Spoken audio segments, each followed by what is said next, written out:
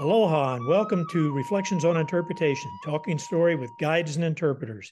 I am Tim Merriman, your host, coming to you from the Big Island of Hawaii. And today we're talking with Shelton Johnson. Many of you will know him as an interpreter at Yosemite National Park who portrays buffalo soldiers.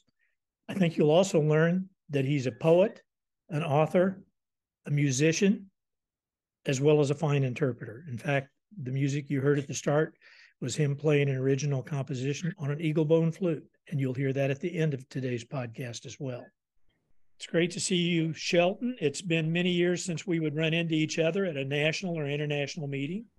You're still at your park, Yosemite National Park, I take it? I'm still in Yosemite, and Yosemite is still in me. That's the good news. It's Yeah, great to feel like you're a part of the entire scenery. that's right. I want to back up in your life a little bit. It seems to me from what I've read in background that you were born in Detroit, but you actually got around quite a bit as a young person, and maybe that helped fashion your interest in what you're doing. I would say it's even beyond that. I grew up in inner city Detroit. I'm African American, Cherokee, Seminole, Choctaw, and Irish. And but I grew up in an urban inner city environment, and that would have resulted in me being an inner city urban adult. But because I spent a great deal of time overseas with my father, who had a military career, my kindergarten was spent in Germany, and I was in first grade in London, England. And so my earliest memories have nothing to do with Detroit or Michigan or even the United States. My earliest memories are of Germany, and I was in Germany when President Kennedy made his famous speech there. You know, when he said "Ich bin ein Berliner," we were there at the time, and we were also there when he was assassinated. So it was a memory that I can't lose because it pulls me to another country, which I shouldn't have anything to do with when you think about it. But that country and the natural landscape, meaning Berchtesgaden and Black Forest, had everything to do with my eventual career as a national park ranger, because I had that early exposure to wilderness, to mountains, and I never forgot it. And those mountains never forgot me. Well, and you certainly have spent a lot of time in them in more recent years. Yes. Another early experience you had, I read about that I didn't know this, or I would have had a conversation many years ago about it. You were in the Peace Corps. Yes, I was a seventh grade English teacher in Kakata, Liberia, West Africa. And I was there for about 3 months during that period where you're in training. I was there long enough to go to my site, which is called a little village called Karlake, near the town of Harper. And unfortunately, I contracted both malaria and amoebic dysentery at the same time. So even though Joseph Conrad never studied me for his Heart of Darkness, I basically experienced what he was writing about. It was literally a trip into the unknown. It was a visceral experience, a painful experience, a psychologically traumatic experience. But at the same time, I never felt such connection and kinship with the landscape around me. I mean, I have to say that that's one thing about West Africa that's different from any other place that I've ever lived. You live in that space, but that environment also lives in you. And everything I touched, from a doorknob to a wall to any surface, had something on it that was alive, that wasn't there before. So it was definitely a profound experience. We've spent a fair amount of time in East Africa, never been to West Africa, but I have thought I had malaria a time or two, and I confess I did not, and I'm glad I did not, and I'm sorry that you went through that, but we learn from everything that happens to us. So we're glad you're here and that it didn't have any greater long-term impact. I read that you're an English major originally in college, right? Yeah, my BA is in English literature, and I was in a Master of Fine Arts program at the same institution, the University of Michigan, in poetry. So English lit and poetry are two of the pleasures of my life, in terms of both the cerebral pleasures and the emotional pleasures as well. I've always been bookish because as a military kid, you spend a lot of time by yourself sometimes in travel status. My memories of my childhood often involve looking out through the windshield of a vehicle or the side window of a vehicle or being in a plane. And so when you can actually go from that environment internally and open up a book, whether that book might be Charles Dickens, whether it might be Isaac Asimov, a science fiction work, it was a way of pulling me out of that environment and keeping me centered, because it seems like every year or so we move someplace else.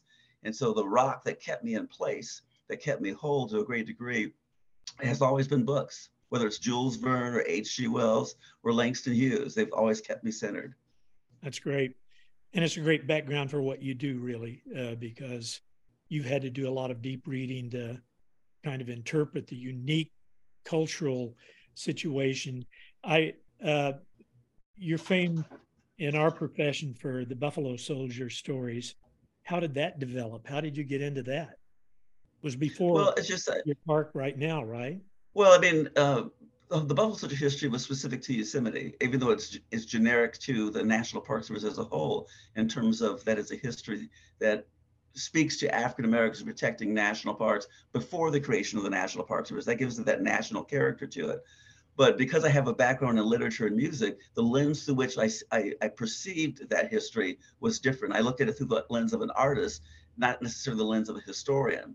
And so when I developed my character, I looked at it from the point of view of theater, not from the point of view of Freeman Tilden, Yeah. because I knew that the best way to convey a story that makes people uncomfortable, the first step is to become comfortable myself with a history of race, with a history of class, with segregation, with Jim Crow. All that subject matter is a literal third rail that is electrifying. So to avoid electrocution, I had to become comfortable with my own discomfort. And I think that's key to any conversation or communication about race, is that the person telling the story has to be comfortable enough in the touching of that story, that gravity that's pulling them there, to be able to tell it in a way that's convincing and truthful.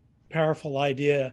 I am reading your novel right now, Gloryland, and I will tell you, I just read the part about him observing the hanging of a gentleman from his community, and I was shattered by it reading it.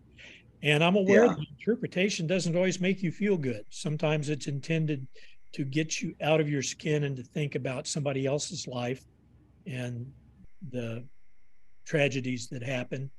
And you create that discomfort really well in writing. Mm-hmm. And I see a value to it. I've told people when I went to Anne Frank's house in Amsterdam, I left in tears, but it wasn't unhappiness. It was Yeah. Yeah. a little bit of understanding. You can't have a complete understanding of the tragedy so many people have lived through. And I would say that sometimes there's a tendency for us to want to ameliorate the tragedies of the past. But by doing so, we actually take the truthfulness of that history, we remove it. And I think it's always better to live with an uncomfortable truth than a comfortable lie. And so for me, it was a matter of actually communicating the core of that story, not so much the pain of the story, but the joy that could be part of a means of dealing with that suffering. I mean, I think that if you look at any culture, where you look at people who are Jewish, you look at people who have been, that are African American, or people of color in general, women, anyone or any group that has dealt with some sort of level of persecution, they have to figure out some sort of defensive mechanism that's rooted in spirit, that's rooted in that sense that thou shalt not take away my humanity. I will hold on to it to the death and even beyond death. And so for me, looking at that history, I was looking at my family story, because I didn't just see nameless men on a horse or in horses in a photograph. I saw my father and my father's generation, and my grandmother and my grandmother's generation. And that gave me kind of a compass to steer by as I began to navigate through this very uncomfortable terrain, where the slightest misstep could result in something explosive. I mean, that's just how virulently racist that time period was. Well, and your character, Elijah Yancey, comes from South Carolina, I believe, Spartanburg. What's the That's connection to, correct. because you're from Detroit, what's the connection to Spartanburg? My father was born and raised in Spartanburg. So And the thing that I've learned about living history, yeah. See, the thing that I've learned about living history is that the less you have to lie, the more truthful your presentation is going to be. And so if you can graft onto that fictionalized story that is rooted in history, if you can graft onto it your own personal story that somehow mirrors that history, or is also rooted in that history, that it doesn't come across as acting. It doesn't come across as a fancy that you're communicating. It comes across as something real, something tangible, and yet that person that's experiencing and communicating that pain is not expressing pain, but joy. I mean, I think that is one of the greatest antidotes to suffering, is the communication of joy itself. If you communicate happiness, joy, things that make you feel good. It is a way of like a balm that you can put in your own spirit so that you can deal with the difficulties that surround you, that are part of your life. Did you run across things in the Buffalo Soldier stories that surprised you, that took you to new places in understanding your own life? Not so much. It was actually the opposite. My own family history gave me a clearer lens through which to peer into that story, because I could see that which was not so obvious. I could hear that which was not necessarily audible. I could touch that which was not necessarily tangible.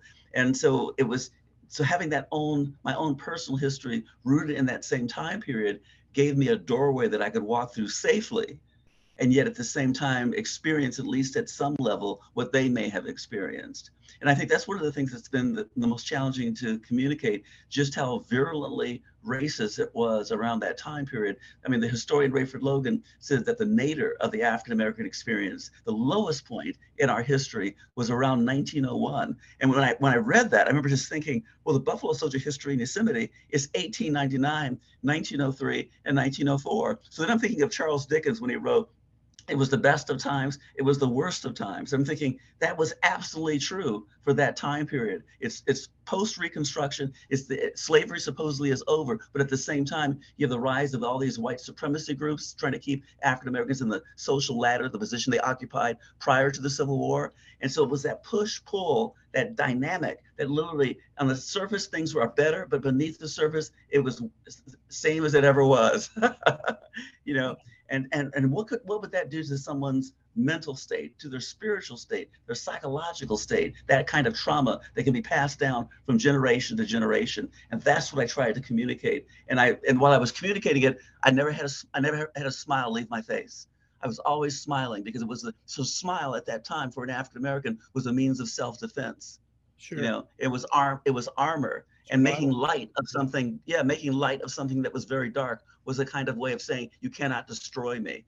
You cannot take away my humanity. And all of that just sort of naturally began to gravitate around that nucleus of the character that I created, who I perceived as being real. And that's why it became real to the audience. I never saw it as a fictional person. I saw that individual as a real human being. I think people know who you are and your character because of the Ken Burns series to some degree. How did that happen? Because that's a connection most people will never have the joy of making, is getting in a major documentary series that literally, I hope, changed the way people see national parks. Yeah, it's funny. It came about by happenstance. I was asked by the superintendent to present my Buffalo Soldier program to a special group of dignitaries who were visiting Yosemite National Park.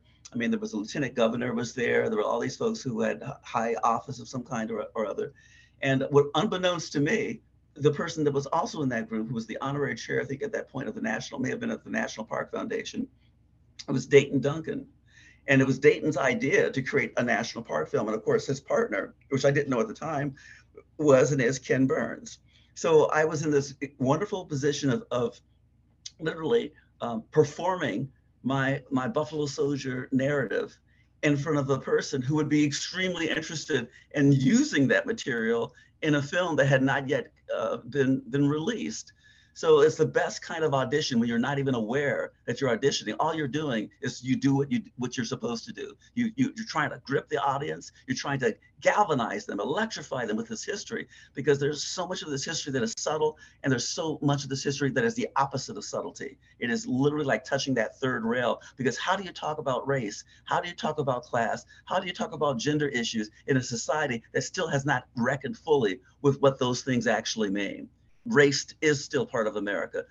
Genocide, the history of genocide, that still is pervasive and part of the foundation of what America is with the indigenous people. You can't look the other way. You have to look squarely at something and be able to touch that third rail of electricity, get the feel of it before you can use that negativity, transform it into something positive, and turn it into theater. That's the fuel. Gasoline is flammable. Racism, slavery, genocide is flammable, but that means it's energetic, and use that energy to add a little bit of humor to it and turn it into something that's combustible, but it doesn't destroy the person who's telling the story, nor does it destroy the audience. James Lowen, the guy who wrote the books about lies our history teacher taught us, saying that Yeah, too often we've picked a story we're more comfortable with and told it for decades.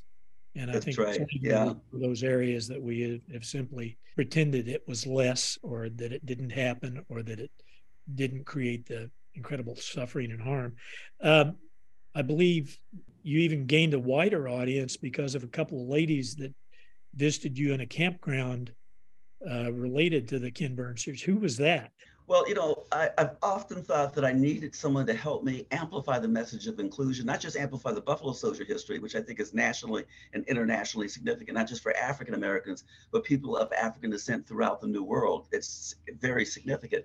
But I thought, what would be the best way of dealing with an untold story? Well, to tell it, but not just to tell it in such a way that it's amplified to every quarter of the world, where people definitely it's the opposite of something being suppressed, of someone being oppressed. It's amplification. And from my point of view, the greatest stage for amplification at that time was the Oprah Winfrey Show. So I wrote a letter to Oprah, and I basically communicated to her that so few African Americans understand or feel that national parks are part of their inheritance, that they own Yellowstone, they own Zion, they own Canyonlands. We never received that communication. You can It get was that never memo. inflected toward us. Yeah, we never got that memo, that Grand Canyon was our property.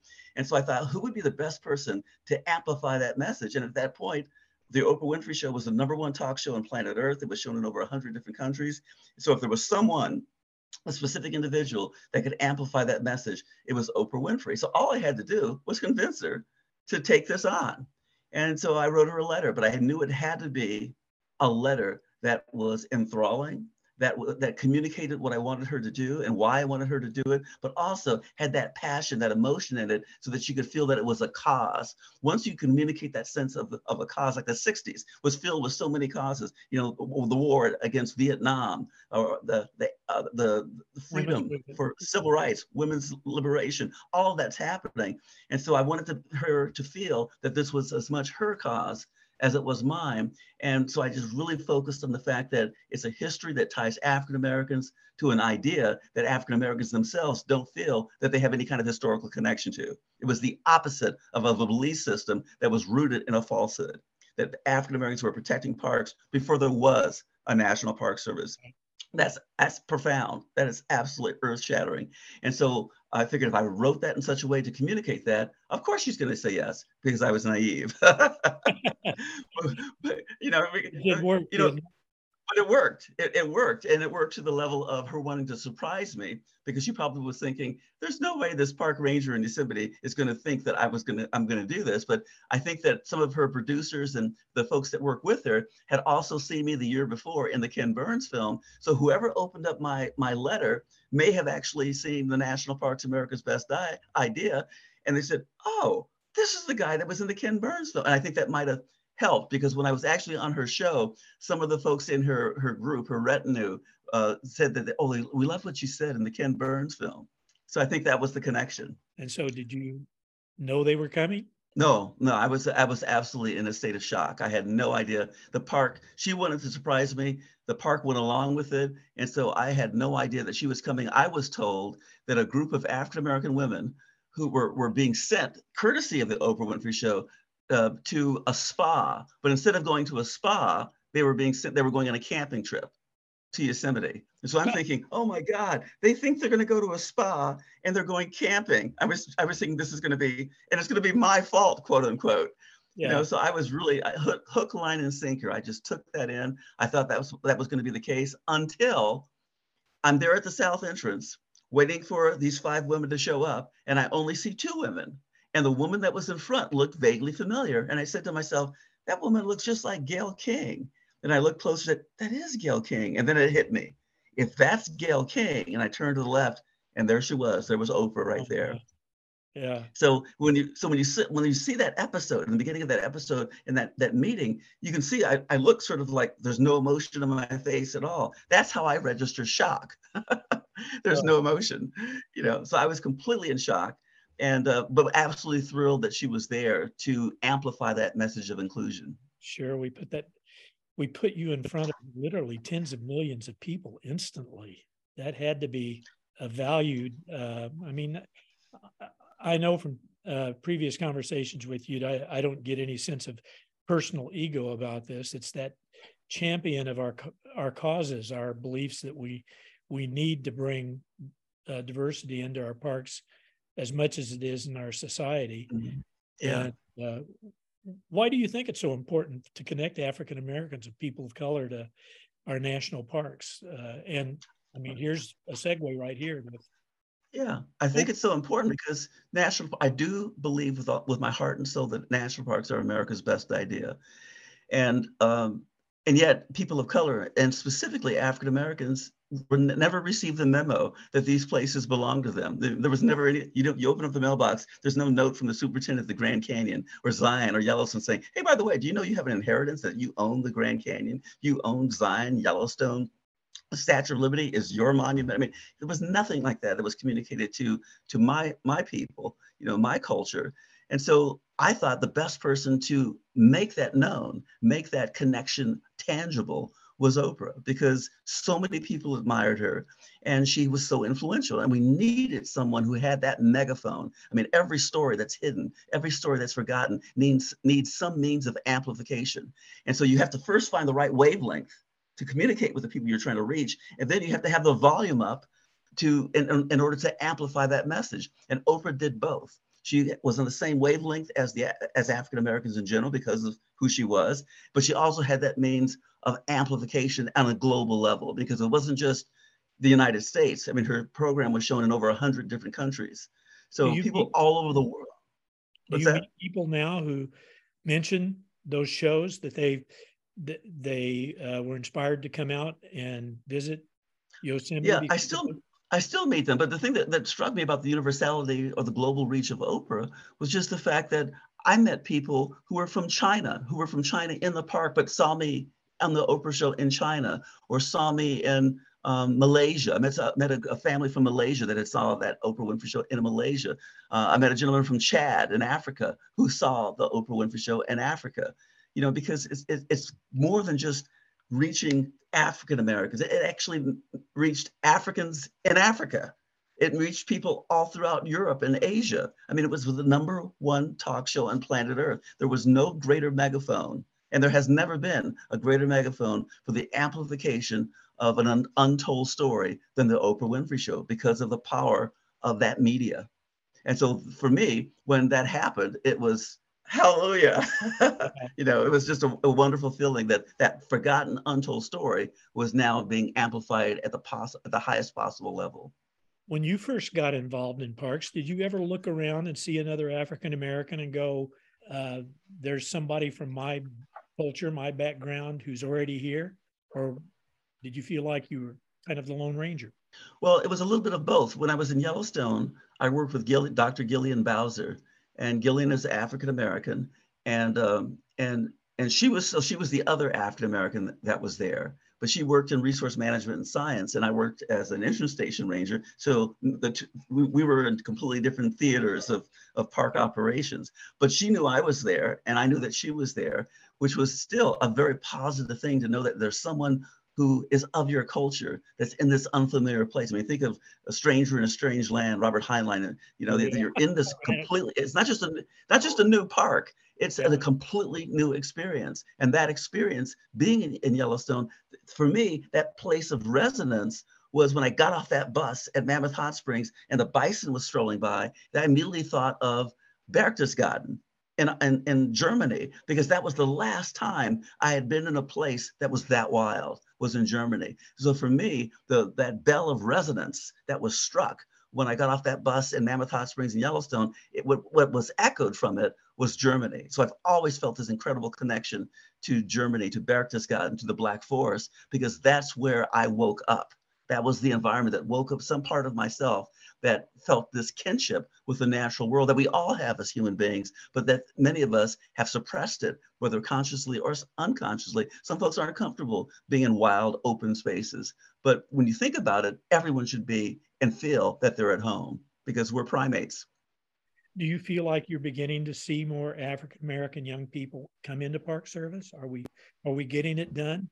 It's completely different now, Tim, because Tim, the thing that's important to keep in mind, when I became a park ranger in 1987, and I started working in Yellowstone in 84 and 85 for the concession, there were very, very few African Americans visiting the parks at that time.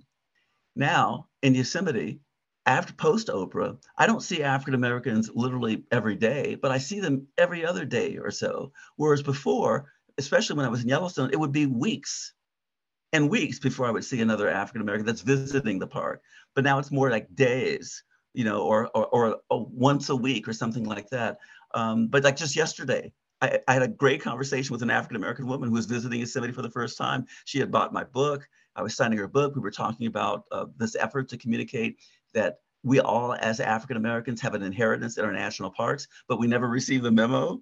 But now's the time for us to accept that memo subliminally because it was heartfelt and it's meant, it's part of our democracy to embrace the park idea. Are your seasonal workers, are your volunteers at all coming from urban African American communities or rural communities? But are we getting them involved in all of these other aspects of park experience? Well, I haven't met her yet. I have heard that one of our new seasonals here in Yosemite in interpretation is African American, but I've not yet had the opportunity to meet her. So that's a very positive thing there, because it's important for visitors to see African Americans under the hat, to hear them tell the stories of the park, whether the stories are of flora, fauna, geology, geography, natural history in general. It's important not just what the story is, it's also just as important who is telling that story. And traditionally, it has not necessarily been people of color, but that has changed immensely, over the last few decades or so. And I think that more and more people are becoming comfortable with their discomfort in that. And I think that for managers, they're seeing the power of that. It's a great thing when you arrive in an unfamiliar place and you see someone there welcoming you that reminds you, that feels like family. Sure. That there's nothing that makes you feel more rooted than when a relation opens the door to paradise. Yeah, we've done some training with people in Hawaii state parks who are Native Hawaiian or mixed cultural background Hawaiian, and they tell their story so well. It's so much preferable to hearing it from someone who's read it in a book, memorized it, doesn't feel that connection back to grandparents or to their personal life history. I've heard you say something about history detectives. What do you mean by that?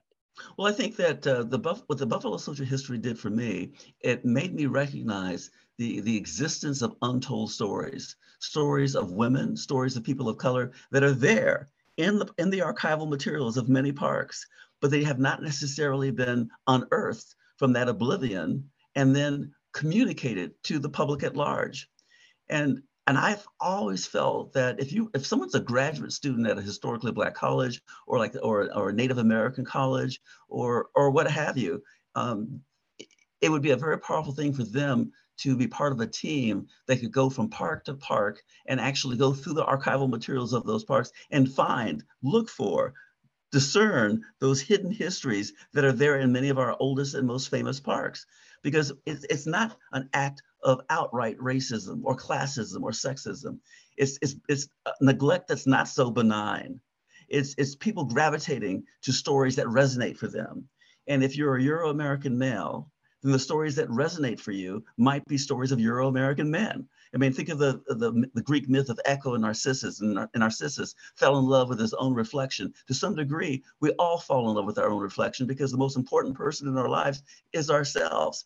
And so someone that's there behind a desk that somehow looks like you, reminds you of relations, it's just an easier connection. And that's why it's so important for the diversity in the parks to reflect the changing diversity of the United States itself. Yeah, when a visitor shows up and the person at the entrance station looks like a relative, then they go to the visitor center and the person at the visitor center also looks like a relative. The person that checks them into the campsite looks like someone that's family. Then it feels like family. And if it feels like family, then the park has at that point become a homecoming. And that's what I feel is so important, that for everyone who visits a national park, it's a homecoming. Yeah, I think those untold stories are amazing. I've never forgotten. I was on the Biosphere Reserve Board at Mammoth Caves many years ago when I was at Land Between the Lakes, and they told the story of an enslaved man who led hikes in Mammoth Cave in those early years, and that Hmm. he won his freedom by being such an effective guide. And I always thought, if we miss these kinds of stories, we're missing pieces of history that are vital, because they are inspirational. They do take us way beyond just the kind of the mainstream story that gets told. You have said the right story at the right time can change the world. What does that mean to you? What it means to me is that so much of what has happened in human history is tied to story, that we as primates are engineered to respond in a powerful way to a well-told tale. And it's not just history, it's something that's deeper than that. It's a narrative that's in the blood, it's a narrative that gets into the bones. I mean, just think about all the aspects of storytelling. It's not just a book that you read. To a great degree, narrative is in a film, narrative is in a sculpture, narrative is in a photograph, narrative is a basket woven by indigenous people here in the Sierra Nevada. There's so many different ways of defining narrative, but I think we are, as primates, hardwired to receive information from a story. And when you think about the most ancient of all arts, it's probably just a bunch of hominids sitting around a fire and an elder telling a story. There is nothing that is more innately human or humane than for us to have a story told to us. And I don't know about you when you were a kid, but when I was a kid, sometimes my parents would tell me a story, or my dad would talk about what it was like in South Carolina. And that's what I did for my wife and I, for our son. We read stories to him. It's something that is very powerful about just communicating through words a world that you can't see, and yet you can make it visible, you can make it tangible, you can make it audible. We're hardwired for narrative. Yeah, I get accused of telling my dad's stories and my own stories over and over again. One of the things that happens is you age, you don't always remember who you told the story to, but you're willing to tell Mm-hmm. it again, and they are powerful. Yeah, When I hear you yeah. say that, and I realize what an incredible writer you are in Gloryland. Is more of that in your future? That's what I plan on doing. Once I hang up the ranger hat for good, I plan to go back to where I was years ago when I was a graduate student at the University of Michigan in their MFA program in creative writing. And I plan on writing another novel. I really love the novel, the long form narratives where people have the space and the time to really get immersed into a story. Short stories are great. Poetry is great. Short poems, haiku, they're wonderful as well. But sometimes you just feel like you want to just jump into a river that's warm and carries you off someplace, and there's no fear of drowning, just transport to a completely new world. And I just love great long books like The Lord of the Rings. I was so sad when I got to the last page of The Lord of the Rings, because it was just a complete immersion into the secondary world that transformed part of my childhood. I just literally took me out of Detroit, to go to Middle Earth. And I think that that's the power of books, to take people out of where they're from, and for a short or not so short period of time, immerse them in something completely new, and yet profound at the same time. Yeah, I had that same impact in my life. Lisa, my wife, Lisa Brochu, my wife and I wrote together a novel in 2007 for young adults, and the experience was one of putting some of our own stories in a setting where we were comfortable telling the story. But part of it is you hope it lives on beyond you. That's right. I I always like to talk about trees, because we have a coffee farm in Hawaii, and we talk about trees a lot. The poem that was written so many years ago by Joyce Kilmer, he says, I think that I shall never see a poem as lovely as a tree. Simply as a tree. Yeah. But Kilmer was sadly lost his life in World War One as a young man in his late 20s. And so his poem has lived on 100 years, great ability to still inspire. When you say that when you retire, how do you hang up your hat? I think of, I have so many friends that have been National Park Service Rangers, and they do eventually retire, but that's not an easy thing, because you've enjoyed being in uniform, haven't you? Oh yeah, yeah. You remember, as I said, I grew up seeing an elder, a parent, wearing a uniform. So my dad was wearing an Army uniform. He wore an Air Force uniform. So I became very comfortable with that. So when I first put on the Park Service Ranger uniform, to a great degree, I felt like I was following in my father's footsteps, and it was a good feeling. You know, when you're on a trail, it's nice to know that a relation has walked the same trail or a similar trail ahead of you. So I felt that I could add something to that uniform. I can do something with that uniform, and it felt comfortable in a way that any other job that I've had hasn't felt. I mean, those other jobs were only jobs, but being a park ranger was a calling, and I've always felt that. And I think that's the difference. When you have a job, you know, you can retire, you look forward to weekends, but when you have a calling, it's an opportunity to do something, to make a contribution that otherwise you might not be able to make. And it's something that's in the gut, it's in the spirit, it's in the heart, and you get paid for it, and you're surprised by that. I mean, I was paid to learn how to ride a horse because of this Buffalo Soldier history. And I remember just being on horseback in Yosemite Valley thinking, I'm getting paid to do this. You know, that's part of that passion. That's part of that excitement. And I just wish that more young people would choose a calling, which is a choice that they have made at some level before they maybe were even born, as opposed to something that just puts food on the table. You know, because when something speaks to who you are as a human being, then the fact that you're getting paid for it, it almost feels like extra, you know, because you would do it for free. Well, in fact, I look at your time in service and park service and age and think you could have been a superintendent a long time ago, but you chose not to be. Why did you not choose the career ladder that takes you to the top? I didn't choose that because it meant leaving this history. You know, the thing that's important to keep in mind is that if the story had been received immediately with universal acclaim, that how could this untold story be untold for so many generations, then I probably would have moved on. You know, I would have done what other folks would, you know, have done in their career. But I put it this way, it took about 25 years to be an overnight success. It wasn't, it wasn't, it wasn't immediate. You know, it was just step by step. I developed a partnership with Scott Gettleman, the chief of media relations. He would start feeding to me reporters who were interested in what I was doing.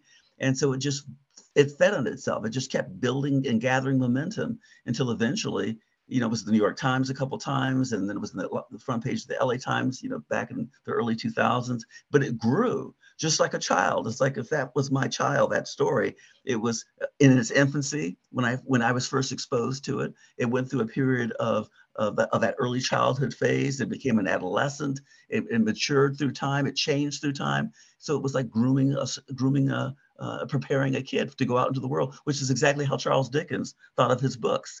But in my case, it wasn't a book, it was a play. It wasn't a play, it became a book. It wasn't a book nor a play, it became a film. Any means that I could find to amplify the story, I did. So I made a film with Shelton Johnson that was shown on PBS and KQED in San Francisco. I started out as a stage play. Then the stage plays turned into a novel that was published by Sierra Club Books. And it wasn't so much that I was just looking at all the different ways that I could help keep that story out there in the world. And that was my goal, was to literally bring back the dead in terms of their spirit and have them walk the earth again. Yeah, I think one of the things I love about what happened with the whole Quinn Burness Oprah story is that you got into popular media, into mass media. I love it that there's great interpreters that you will discover out in remote parks who maybe you don't know are doing great work, who amaze their audiences.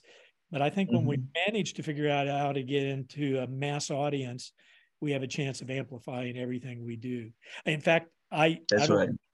people we get paid in sunsets, but I heard you say something slightly different. You get paid in gasps. Yeah, I mean, it's its own kind of currency. When you say something that makes people take in and do that, that is literally the definition of inspiration, the breathing in of spirit. So when I say something to someone that astonishes them and they do, I think there's some spirit that is there in the atmosphere that they have taken in. And to me, that is that is a great change that's afoot at that point.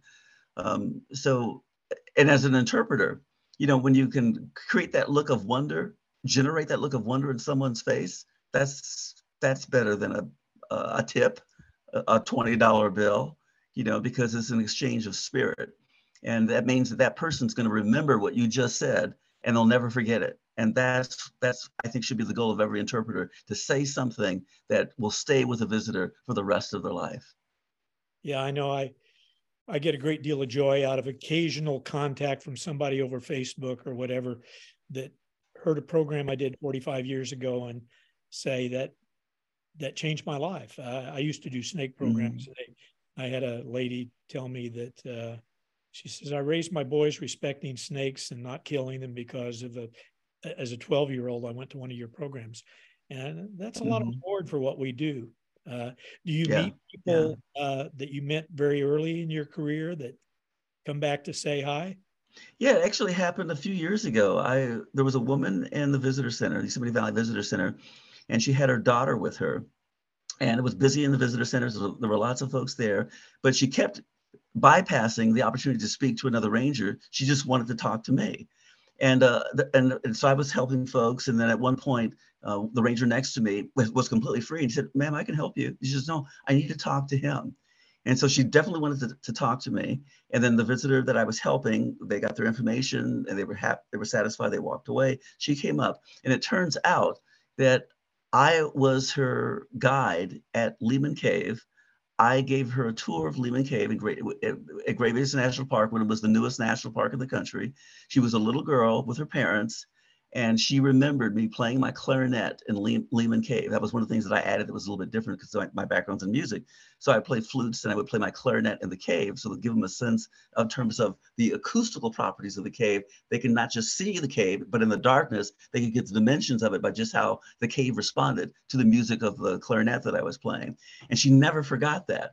And so it must have been about 6 or 7 at the time, but she remembered me, and she never thought she'd ever see me again. And at some point, while I was at the desk talking, what I was saying and how I was saying it, she said she knew that I was the ranger. She remembered me, that I was the ranger that gave that program to her 20 years earlier when she was a little girl. And so she wanted me to swear in her daughter as a junior ranger. Oh, that's wonderful. So that's and she was, she was probably at that point late 20s, early 30s. But when I met her the first time in Great Basin National Park, she was like 6 or 7 years old. But she remembered me from when she was a little girl, just from my voice. Tilden described interpretation as provocation. I think I like inspiration better, only because provocation sounds a little like you're trying to upset people. And yet I think occasionally we do need to upset people. That's right. I think it ranges from provocation to inspiration. And we hope we sow that seed that germinates, and that person goes out and thinks about what the experience they had with us. When you go to writing books and all of that, will you keep contact with parks in some way? Is that a whole? Oh yeah. And the reason, that's the plan. Whatever book I write in the future, at some point in it, there's going to be a national park there. And I want to, that to me, that's going to be a signature. It's like when Shelton writes a novel, doesn't matter what it's about. Somehow the Grand Canyon or Yellowstone or Zion has some place in that book, because it's a way for me to say thank you to what these environments, what these spaces have done for me. And I think it's important to communicate to the public, the reading public, that fact that when you enter a national park, that national park enters you. When you see it, it sees you. When you hear it, it hears you. When you touch it, it touches you, and it stays with you for the rest of your life.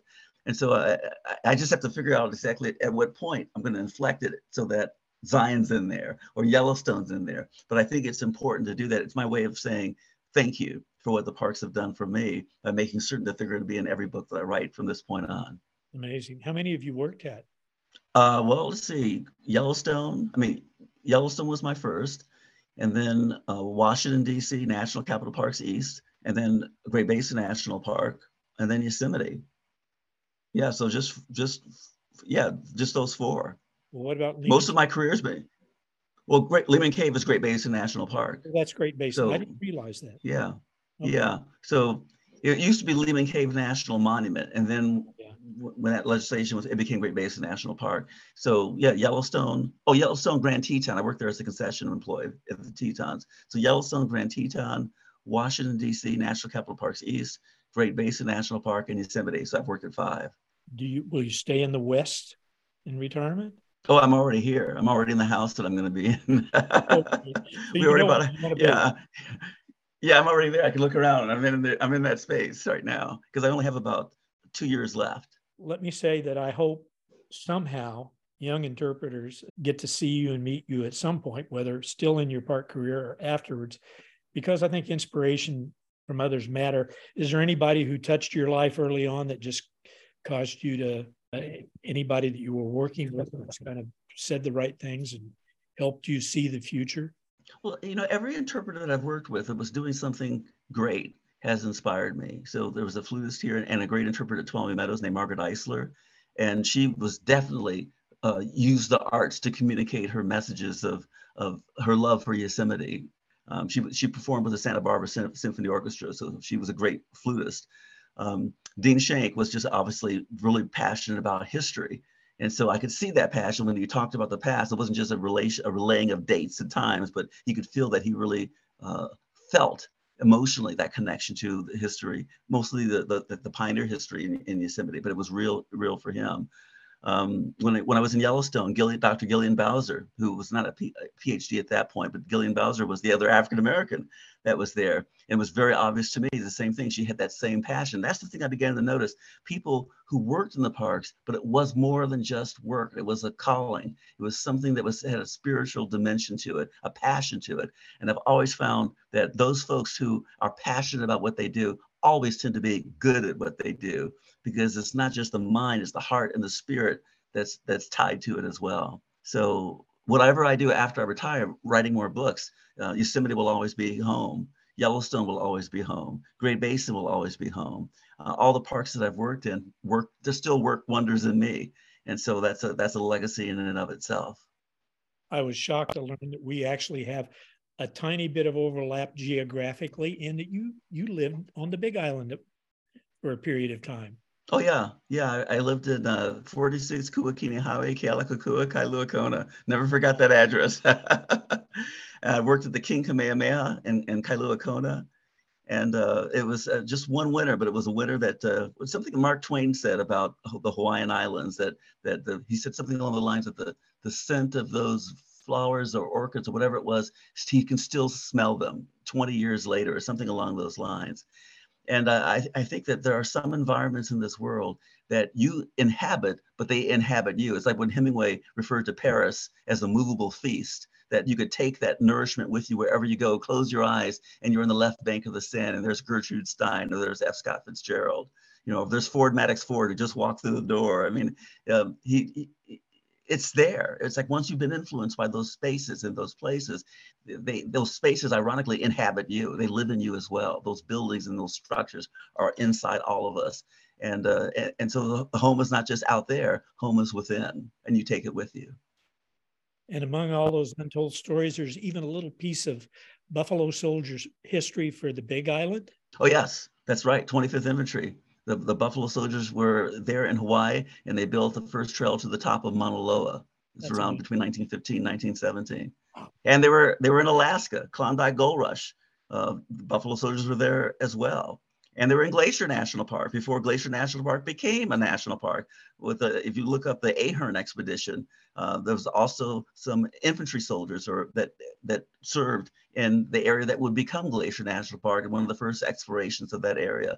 There's a lot of untold histories throughout the national park system, and many of them actually have African Americans that are the protagonists of those stories. So Alaska, Hawaii, Montana. I mean, who would think in Montana, before Glacier National Park was set aside, that there'd be African American soldiers engaged in some of the first explorations of that area?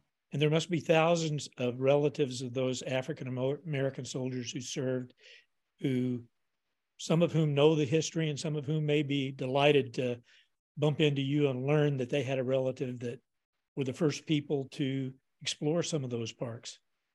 Well, what you just said is what was my long-term goal. My long-term goal would be to someday hold a family reunion of the descendants of all the soldiers, African American soldiers who served in both Yosemite and Sequoia.